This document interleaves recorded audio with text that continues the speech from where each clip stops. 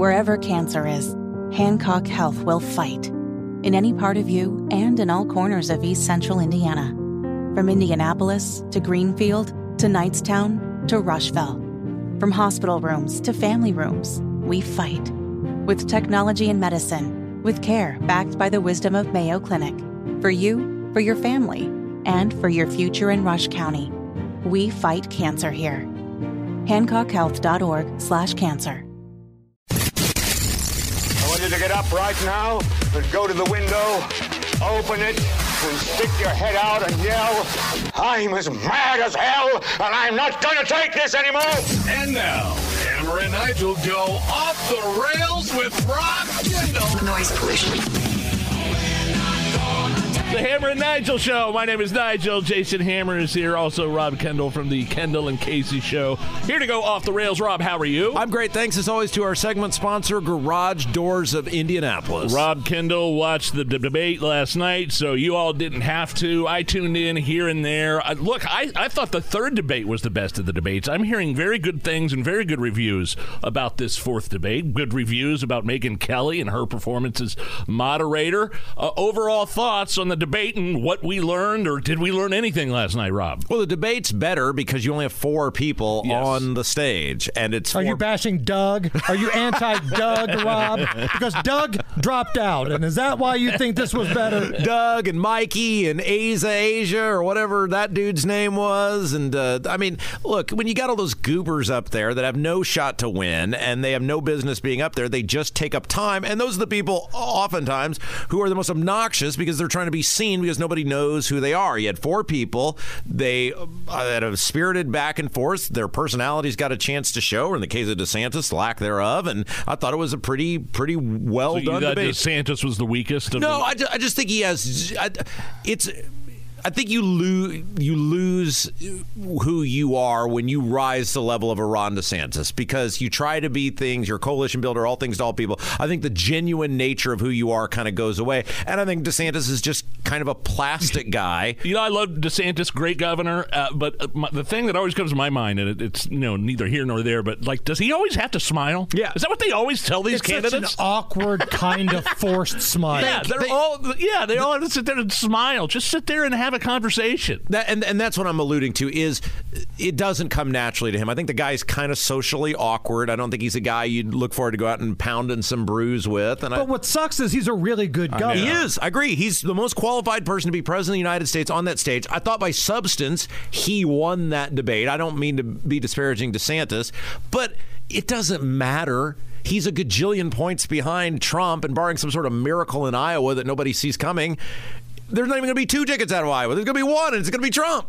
What's more likely to happen? A miracle in Iowa for one of these candidates, let's just focus on DeSantis, or something happens with Donald Trump in terms of legal stuff, and he's not running for president? I think it's out of Iowa because Iowa's a caucus state. It's very different from how every other state votes. It is... a lot of it's based on organization. Do you think there's any way Donald Trump will have legal issues that will prevent him from running to be the president? No, I don't think so. I don't think it matters. I think the people would. I mean, he'd do it from prison. I mean, whatever. And he'd win the Republican nomination from prison, absolutely. Which would be wild. He could win the presidency from prison. I actually think if Trump were somehow in prison during the election, I think it would work in his favor because, well, one, he wouldn't be able to talk all the time. Truth Social post would be in the weightlifting yard.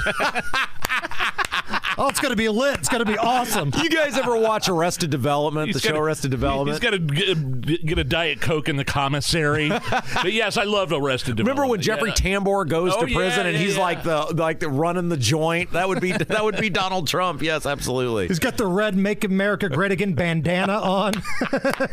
How did Nikki Haley do? Again, I tuned in and out, and they were both, they were all three of them were directing their ire towards Nikki Haley because she's doing very well in the polls. How did she perform? I don't like her. I think she's a war hawk. I think she is a pretty much an establishmentarian.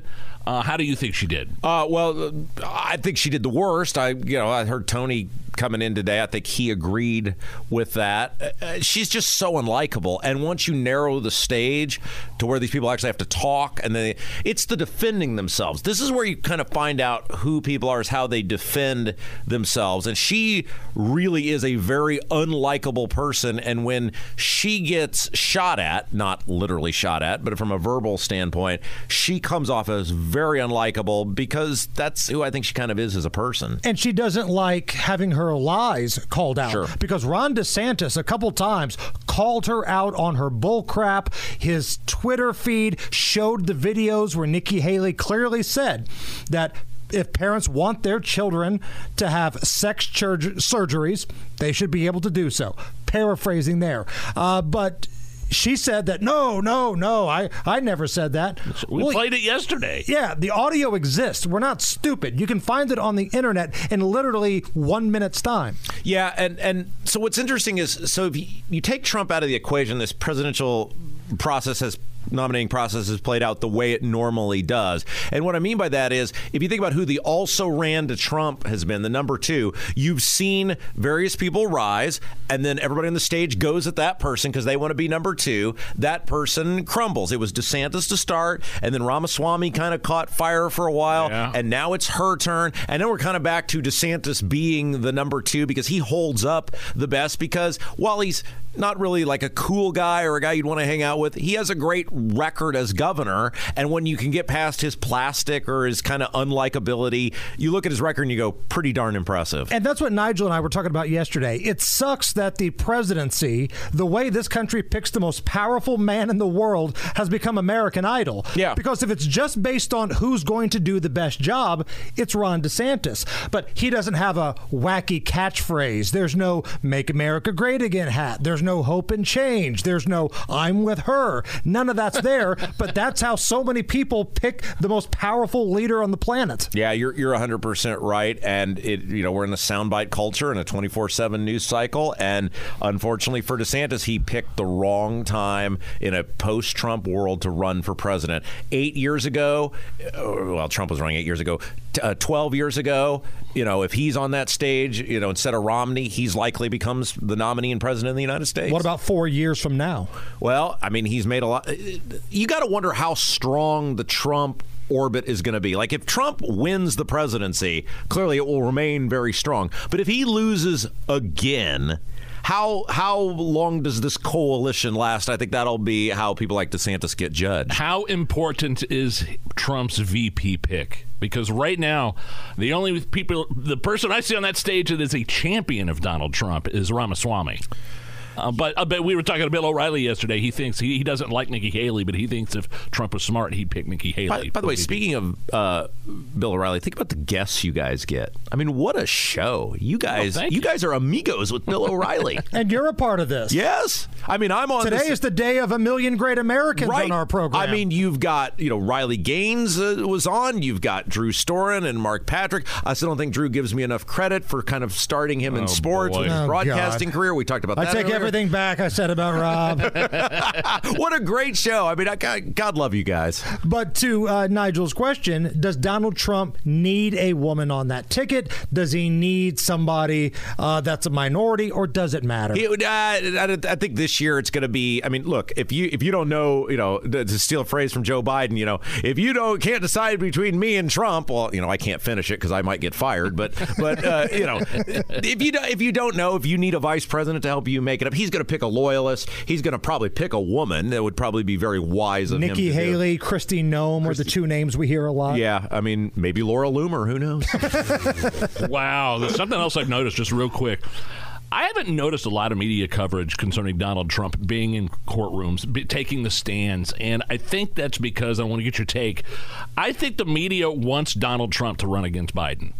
And the more the media concentrates on Donald Trump, the more they make him into a martyr right now with all these ridiculous indictments. Yeah, the prosecutors are helping Trump because people look at like the documents thing and they're like, really, Biden gets to go free and Trump's on trial for his life? Or they look at the thing in New York with Stormy Daniels and they're like, really? The guy gave money to a porn star and you're trying to put him in, prison? I mean, people look at this and say it is not just one rogue prosecutor. It's a coordinated effort to get this guy. And it's not balanced, right? Right, exactly. If you want to go after Donald Trump for sexual things, then you damn well better open up this list of whoever Jeffrey Epstein flew down to that island. Right. And so I think the media has kind of recognized, hey, not only did this not hurt him. Yeah. Everybody knows what Trump is. It was like, remember when the whole thing with Stormy Daniels came out and they were like, oh my gosh, we got him, even before he was charged criminally with this stuff. It was like, really? You think people are going to learn that Donald Trump gave money to a porn star and they're going to go, oh, I'm so shocked Donald Trump would be having extramarital affairs? So, Rob, recently, Suzanne Crouch. Old silent. What do you call her again? Old silent Suzanne. And why is that? Because she's been totally silent for the past 7 years as Eric Holcomb has raised the taxes and had the meet and greets with Malik Muhammad and tried to put you in jail for a mask. And, well, you know the list. It's Lieutenant Governor. Yes, Lieutenant Governor. Yes. She is now running to be the governor, and she laid out her plan on her website, a lot of new updated material. It's going to eliminate a lot of taxes. She's talking about giving some of the surplus back to the people of Indiana. State income tax and all stuff I like. Quite frankly, Rob. Yes. You seem skeptical, Rob. I mean, that's all stuff I'm for. Yeah. So we're led to believe that a woman who his face is getting red right now. I mean, she's just highly fraudulent. Look, all these people running for governor are on their own way, shape, or form highly fraudulent. But she may be the most egregious of all because she has been a champion for 7 years of high taxes, record government spending, record growth of government, and now we're led to believe, after you've championed the exact opposite for 7 years, that you've now somehow found the strength of 10 conservatives plus 2, and you're going to be axing government, you're going to be axing taxes. It's totally disingenuous, and she's a liar. And as we talked about yesterday, there are too many people that don't like her for various reasons, right? There are the people like you, Rob, that feel like, wait a minute, you were silent for so long, I don't want to listen to you. But then there's the establishment butt sniffers who don't want to have their paychecks taken away in any way with all the kickbacks and things that they've done to get this, quote, surplus at the state of Indiana. So nobody's going to vote for her. Well, and let's talk about the surplus for a second. They being the Indiana General Assembly, literally changed the law to keep you from getting money from the surplus. Your money. They changed the law because you were going to get your money back, and they said, oh, no, we screwed up 1 year and couldn't spend the money fast enough. So they changed the threshold and then spent down the surplus right to that threshold and go, what do you know? We would have loved to have given you your money back, but it just didn't work out this year. Did she say a word about that? No, of course not, because she doesn't actually mean it. She is a big government, big tax, big spend Republican. And this is why your pal Micah Beckwith is doing what he's doing and running for that position with the delegates, right? Yeah, what Micah Beckwith is doing is one of the most important things to ever happen in this state, because if Micah Beckwith is the lieutenant governor nominee and wins at that convention, you will have a legitimate independent check and balance on whoever the governor is. And we need that, because none of these people running for governor right now are actually serious about you and helping you and your family. Let's get down to brass tacks here. We are in the finals of Biden Madness in-season tournament.